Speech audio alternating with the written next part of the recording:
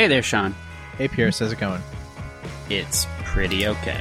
All right. That means it's time for another episode of the It's Pretty Okay podcast. Let's do it. Let's start the show. I got a pair of good knees, no infectious disease. I take it as a cue when you say, hey, I like your shirt. And though my feelings might be hurt, don't seem insane to interpret what you're saying as a message. I should stick around. All right.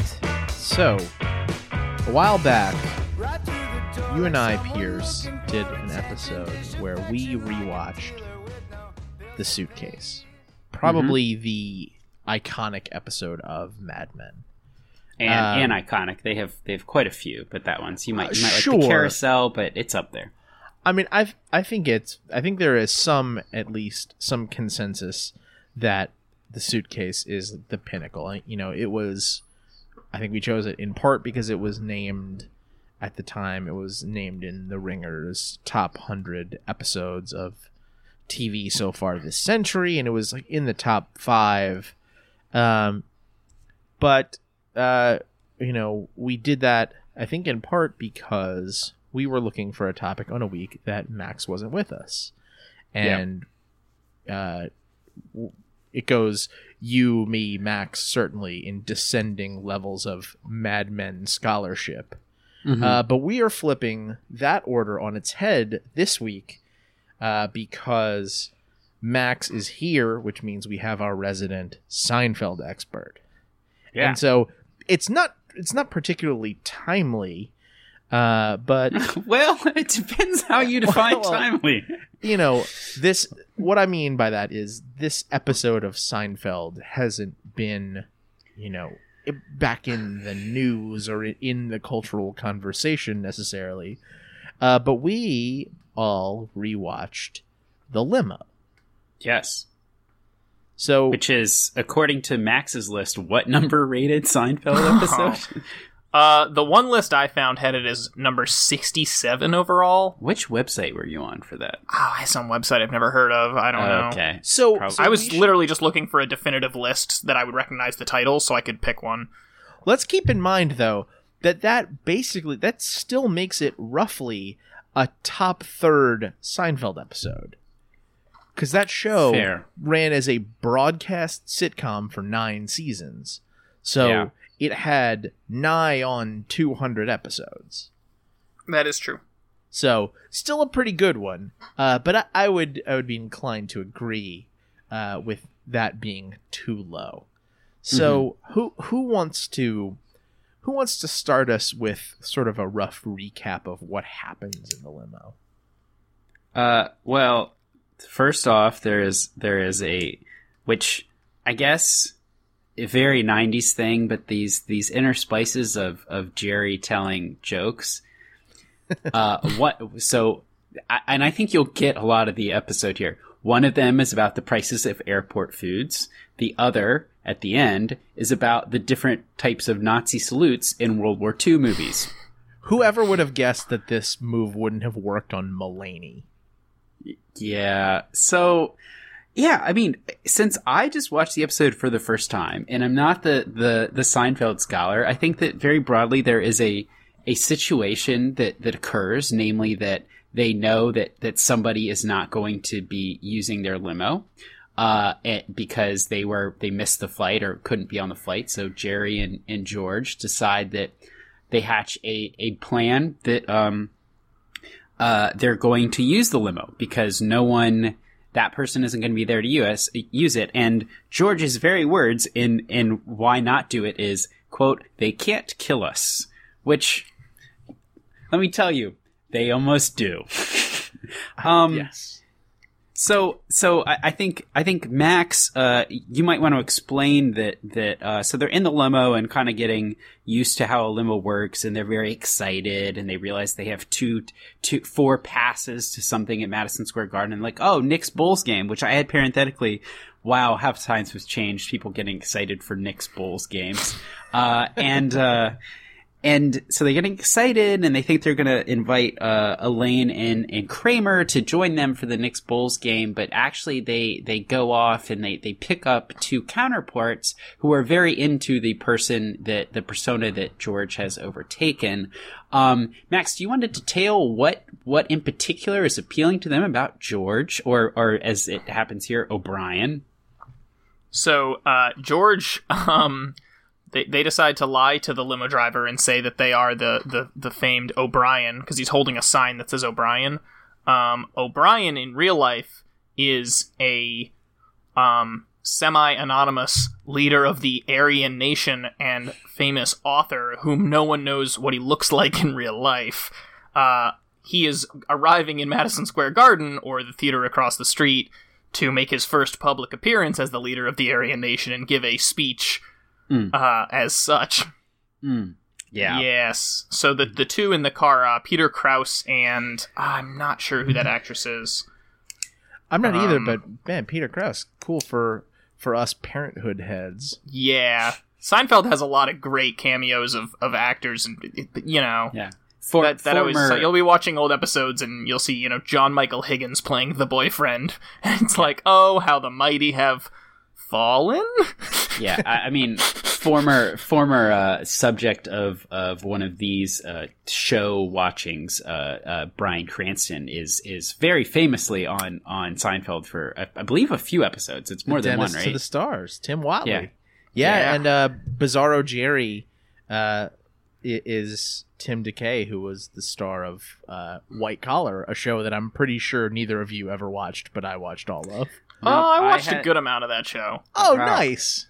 It's like the Blacklist that you don't have to pay attention to, and you don't have to pay attention to the Blacklist. Right. Maybe we'll... Oh, man, I watched the Blacklist, too. Maybe we'll do a pod about Mozzie sometime, just you and me. Oh, that would be enjoyable. Yeah. Okay. So anyways, yeah. So this, I think from what I understand of Seinfeld, which is a, nominally a show that doesn't have a lot of plot, but there is a situation which seems like things will go well in, but of course they all go wrong in expected and unexpected ways. You know that if you use someone's limo, yeah, you might not get killed. You might almost get killed in this situation. But it probably won't go. You probably won't be able to keep the lie straight and everything else. So there's a nice Aesopian kind of moral there. But it's the unexpected ways that make the show funny, because you can relate, but it's also not too close for comfort. And I think that's what's nice here. It's like, I'm never going to get in a limo and be mistaken for a white nationalist or anything. So it makes it feel better, but you can still imagine yourself completely screwing that up when you try to take advantage of a situation where you think, oh, there's no, there's nothing that can go wrong, even if your bar is as low as they can't kill us. Yeah. So one of the things that I noticed when I watched this episode, and I recognize it as a pattern from many Seinfeld episodes, is that, as you said, there's a situation, and the core characters decide that they're going to try to take advantage of the situation in a way that benefits them, only to have it ultimately backfire on them. And that is really, it's become the blueprint, that was the foundation that several other shows have been built on. The one that I couldn't get out of my head was It's Always Sunny in Philadelphia, which is basically this, but taken to a higher extreme, and the guns are in the hand of crazed lunatic Danny DeVito. But there's a moment where, in particular, Jerry says he realizes that they're in over their head. Their collective head, and is like, I don't want to be Murphy anymore. He's portraying the accomplice, and that felt very much like a rare occurrence to me in Seinfeld of him or any of them really kind of realizing that what they're doing is wrong. Am I wrong, Max? Yeah, that's an interesting take, but I think you're right about that. Yeah. It kind of takes you out of the story for a second, and it's almost the seriousness of the of the situation they're in, which is rare. I think a lot of Seinfeld episodes are known for being about kind of nothing, and even if there is a plot, the plot's not really that Sure. part of that much of the story, and this episode is actually kind of more driven by some important plot aspects. Mm-hmm. And that, yeah, it's interesting that he kind of takes himself out of that for a second. But things then go back off the rails when they try to bring Kramer and Elaine into the situation because they think they have passes in a limo to take them to the Knick game. And then when Kramer and Elaine are waiting for the limo to pick them up, they hear from some guy that Elaine knows that there's this guy O'Brien who's coming to give, a neo-Nazi speech, and they've already heard, they know that he's coming in a limo to Madison Square Garden, and Kramer decides that obviously what's happening is that Jerry Seinfeld is actually O'Brien, the leader of the Aryan Union. And so it is serious, and then it becomes kind of delightfully silly and stupid again. Yeah, and that's, taking things literally, taking them seriously. Given the nature of the Kramer character, you really can't do either. He takes these things, and even though he's not correct. He's correct in kind of a halfway way, but you're like, oh, this is the comic relief character. So if you're viewing it in that, on that street, or basically if you're in listening distance, it's like, oh, of course this can't be. But, that also underlines how harebrained this whole thing, which is kind of a weird phrase to use for Kramer, given his follicular, capacity. It adds to the, how crazy it is, but still, I think to your point earlier of, this stepping away and being like, no, this is wrong. I think that the situation as it evolved is wrong. I don't know that we've made a judgment on taking someone's limo that they weren't going to use anyways. I mean, it's there for the taking. If you end up, posing as a neo-Nazi's accomplice, that's not great. That's the problem, the stepping out. But so the craziness of the situation is bad, but maybe we've not made a judgment on, using something that was someone else's. Right. So I want to shift gears just a bit and note that for all of its harebrainedness, there are certainly some parallels to life today. Kramer, as you noted before we started recording, Max, Kramer thinking that someone else was a horrible racist is kind of on the nose given what Michael Richards, who played Kramer, would do at the Laugh Factory 14 years later, and say, of all the words, if there's one word you're never supposed to say, that one over and over and over again. I think it's kind of funny that O'Brien is coming from Chicago because Illinois had this guy, I don't remember what his name is, but who ran for a congressional seat on an open neo-Nazi platform and gave interviews on CNN where he talked about the horrible Jews and all of that stuff. It was vile. And Pierce, you noted, what is the first thing you see after that initial airplane bit? The first image you see after talking about the airport prices is you see a couple Trump planes. That is the very first image in the episode, which there's some tremendous irony there, obviously, in this moment as recording, in this extended moment in life. And so, you're seeing these protests of people getting excited, or excited is the wrong word. You have the very excited people in the car who are, mind you, we haven't gotten this. The people in the car who are excited for O'Brien are both carrying handguns, which is, unsettling.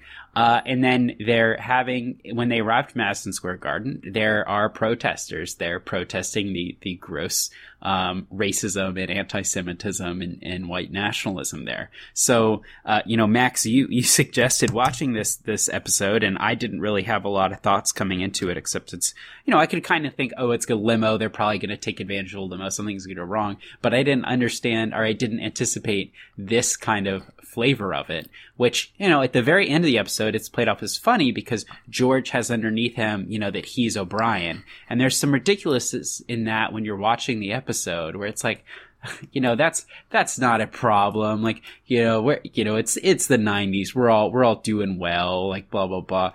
But the fact of the matter is today I think it's a lot less funny than it probably was when it aired, and not in the normal way that things age, because, in the normal way things age is it's just kind of like an insensitivity that now we've gotten more aware of it. And maybe a lot of Seinfeld episodes are like that too. Yeah. Yeah, I purposely didn't want to pick an episode that aged especially poorly, and I think I did a decent job in that sense. Yeah, in some ways, this becomes more, even though it's played in an absurd manner, it hits very close to home. I mean, we know well, being people who went to UVA, that this can be right in your backyard. This type of demonstration, and it's not funny when you put that below someone on the screen because they're interviewing them on CNN and MSNBC daily.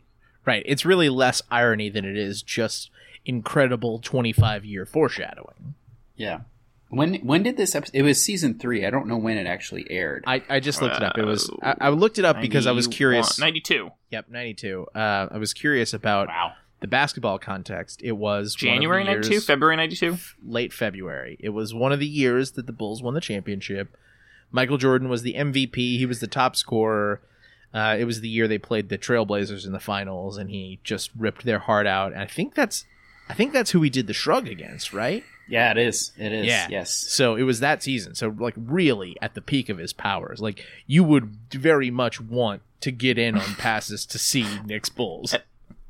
And there is a very amusing scene where Kramer is explaining so they tell Kramer and Elaine to wait at the corner, and then they'll get in the limo and they pick them up. So Kramer and Elaine are waiting, and I should note that a lot of people say that most Seinfeld episodes and the problems within them could be solved by cell phones, which is amusing. Ironically, and we'll get to that later, but this episode sort of is solved by a phone call. But so they're waiting, and Kramer's explaining why they want to see Michael Jordan, because Elaine doesn't really care, and he's like, he's going to do one of those 360 jumps, and then he kind of shows her by juking around, and in classic 2 sizes too small clothing Kramer style, spins around and smashes into 12 aluminum trash cans on the side of a New York street. Yes, his air dribbling form looks like Stanley in the episode of The Office where they play basketball. Yeah, and I also want to point out that, and I appreciated this. And I'll say, wait, so Elaine comes to meet at the corner, and Kramer says to her when she gets out of a cab, "How much do you make?" Which is funny, in part because one of the advertisements in this new age that I was watching during the episode was an ad for Uber Black, which says business in the front, business in the back. So indeed, how much do you make? Because if you pay more money, you don't have to see the Uber Black episodes in the thing. But yeah, I mean, those little I think injections of humor that are just explaining the world are really funny, because they're funny without the context of the episode. Here they're light away from the darkness. And I think that's kind of another thing that I want to get to with both of you, and you kind of mentioned it a little bit earlier. This is a network television show, and you didn't have USA or AMC in the same way you do now. But this is dark. I mean, really, George is joking about it, but he says about taking the limo, they can't kill us. and he's talking to his mother on the phone immediately in the limo, and he says nobody died. I mean, these are kind of asides, but there's a lot of darkness here. And I think that George's character, especially from what I understand, dwells in this a lot. I mean, he's still living at home as a, an older male, I think by normal standards, and seems to represent a lot of that. But I think on the whole, it is, in some ways, even a plotless show. It speaks to kind of the aimlessness of sometimes the human condition, which, as someone who doesn't watch a lot of humor, maybe I'm going to watch more now. Maybe that's comforting. But do you two, as people who watch it more, do you think that comes out? Do you think that's kind of shocking in terms of network television at the time? I don't know that I can really speak to network television at the time, because neither of us had been born when this episode aired. Yeah, well, everybody who was born, people I mean, I our was age, close. I was on the way. Even if people our age who are not actually born when this happened, will claim it as their own, as we've discussed before on the podcast. So I'm allowing you to exercise that privilege. Well, I just don't know that I have enough other context in the 90s. Like, I would claim Seinfeld, but I don't know that I would claim, like, Becker. I don't know Becker. So, like, I can't really Frasier. compare. Yeah. I don't know. I've seen maybe a couple episodes of Frasier.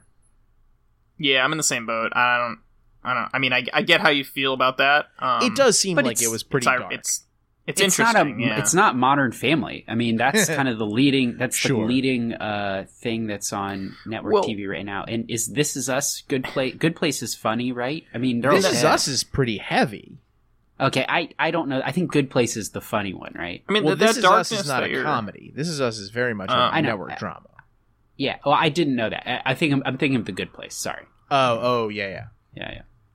I think that darkness that you're bringing up is relevant, kind of back to what Sean was saying. I think a lot of people kind of refer to Seinfeld as a first of its kind, in the sense that it was one of the first, as I understand it, one of the first popular TV shows, one of the first popular sitcoms that was kind of about shitty people. Like, every kind of show before that, the main characters were the protagonists.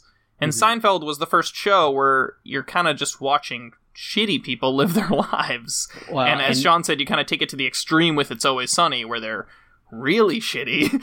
But it really kind of was this formula breaker, and I think some of that is probably some of that darkness that you don't have in a traditional, like, family-oriented sitcom.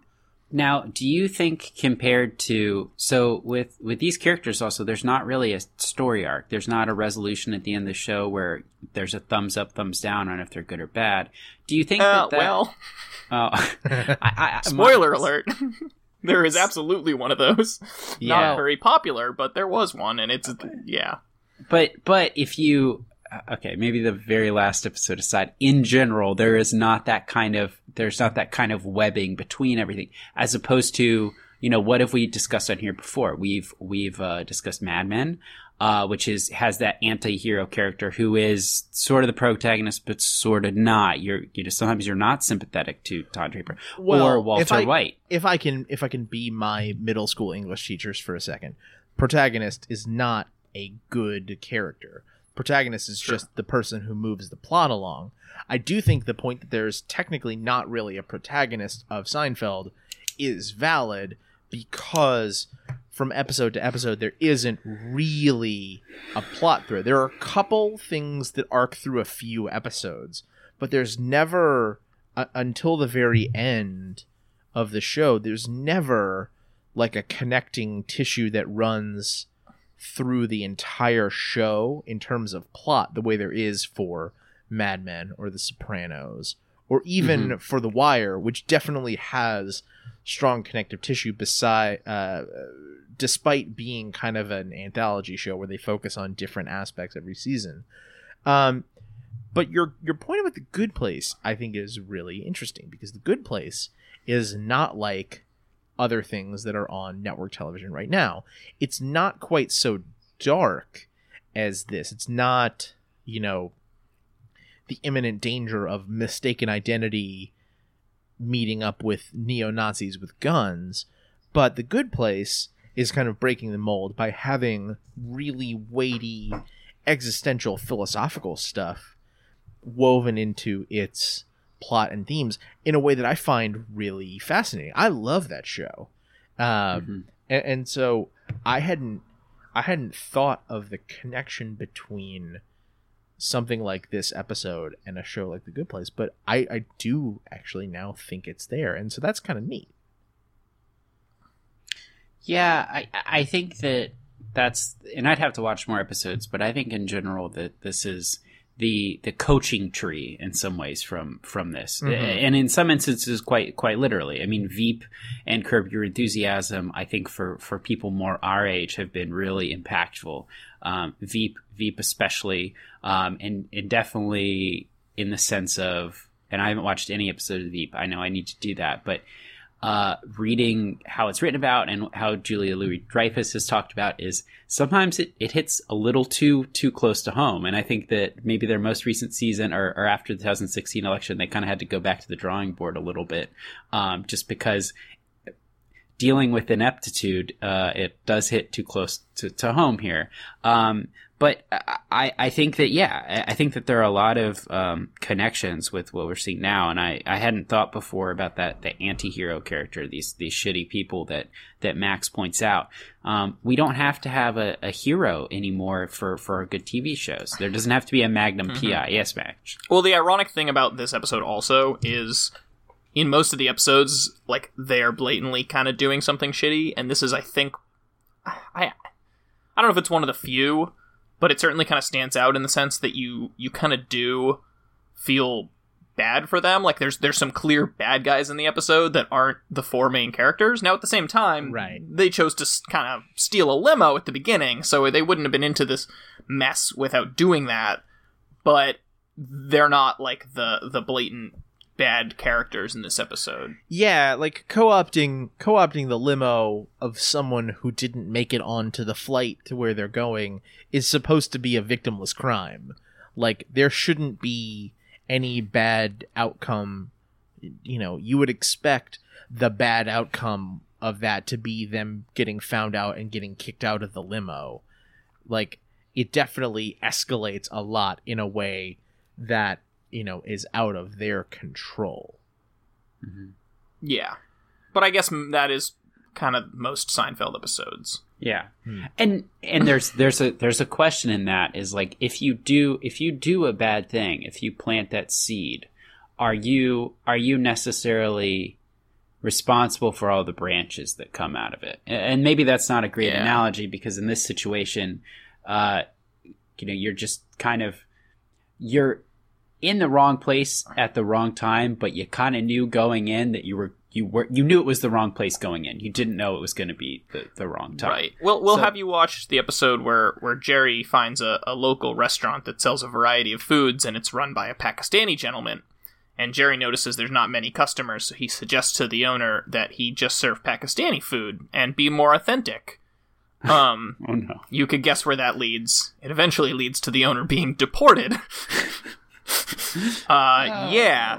So similar, right? Victimless crimes, not always so victimless. Right. Yeah. I mean, and at the end of the day, that the things that I wrote down that I enjoyed most about this is being able to look back on maybe simpler times. I'd note that for the whole episode, Jerry and George are both wearing lovely scarves, something that I don't think is as appreciated as much now, and nice coats. And then also they have a very nice exchange about the difficulties of hotel beds, and George cannot run from the madness they're in because he pulled his hamstring trying to kick out the sheets on a hotel bed because they're tucked in too tightly.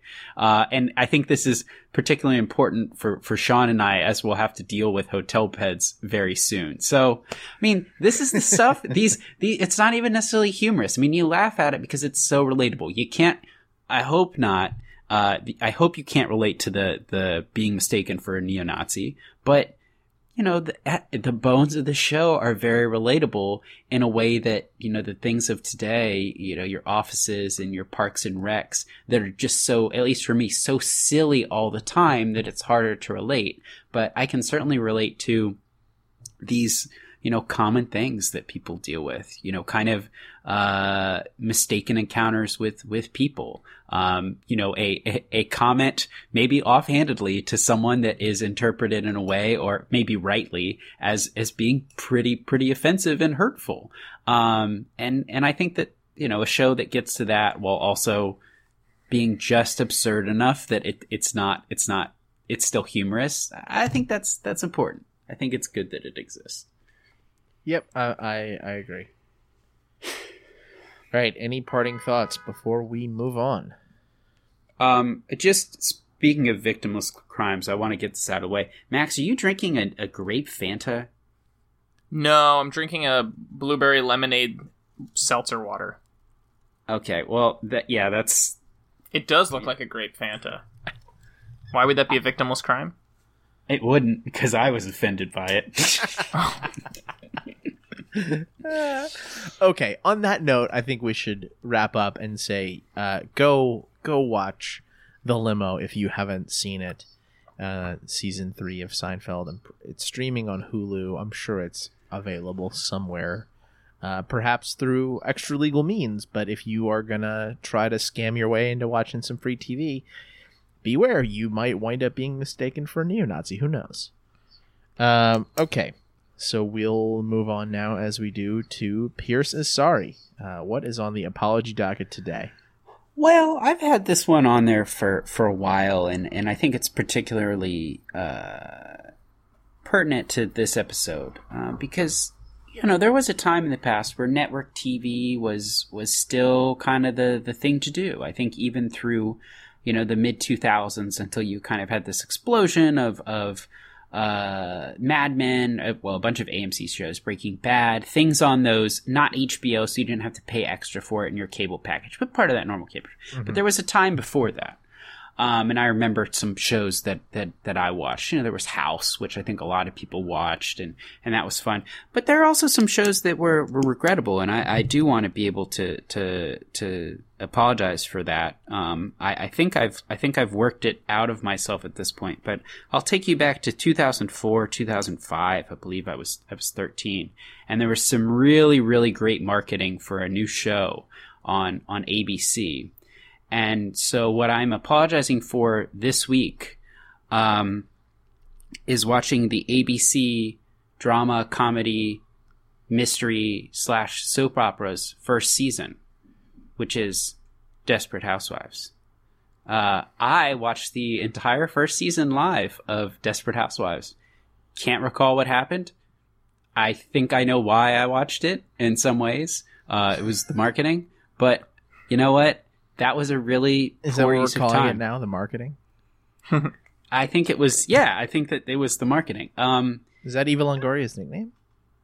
No, well, I think the whole, maybe not, it wasn't maybe marketed as much towards, college admissions scandal darling, second darling Felicity Huffman. But yeah, it's like, this is a great cast, but also this is a sultry show. You should watch it. And as a 13/14-year-old male, I was like, yeah, I'll watch this. This is on network TV. This is fine. But yeah, that was not a good cultural touch point. I think a lot of people watched it. I'm sure if I looked at the first season, there were, it's a strong cast. A lot of people were watching it, but it's not stayed in the cultural mind in the same way that, other television programs that were on then and since then have been. So, I'm sorry for watching a whole season of Desperate Housewives to the detriment of, I'm sure, my homework. Man, that's a strong apology. I'm glad you had that one for today. So we'll close the show as we do with a big idea from pop culture. And you mentioned something from the episode about George and Jerry wearing nice scarves. And speaking of television shows where shitty people wear excellent scarves, Emily and I have been watching this show on Showtime called The Loudest Voice. Oh. It is a miniseries that follows the story of Fox News. And it's helmed by Russell Crowe in a fat suit playing Roger Ailes.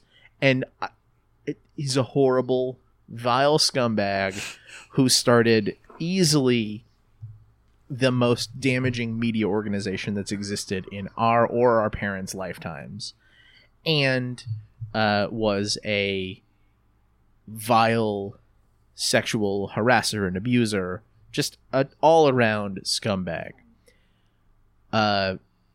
Scarf Game, A++. Some really great kind of collegey green and white striped scarves. Just so good. And in a weird turn, Seth MacFarlane is in the cast playing like Fox News's PR guy. It's weird. That takes me out of the show.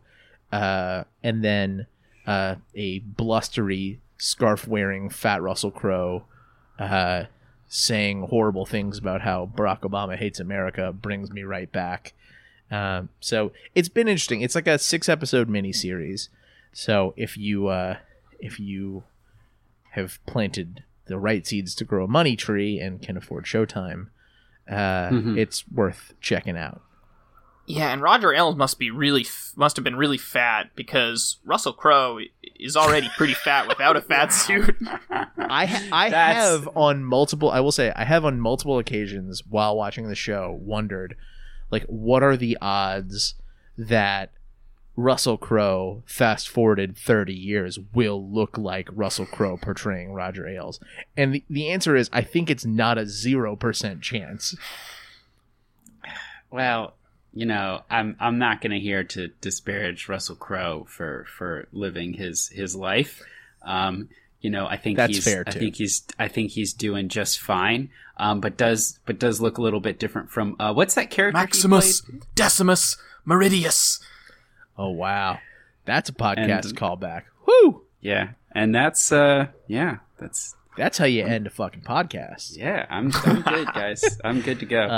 Well, on that note, that is the end of the show. You can find us on Facebook or Twitter at PrettyOkPod, or at our home on the web, www.prettyokpod.com. You can also subscribe to our show feed on your device and podcast app of choice. If you do that, please do us a favor, leave a rating, review, comment, that sort of thing. Or if you have a friend who you think might like what we're putting out, tell them about the show. We would love to share what we're doing with them as well. We'll be back again next week, as always, to talk about something else. Until then, I'm Sean. I'm Pierce. I'm Max. Thanks for listening. Bye.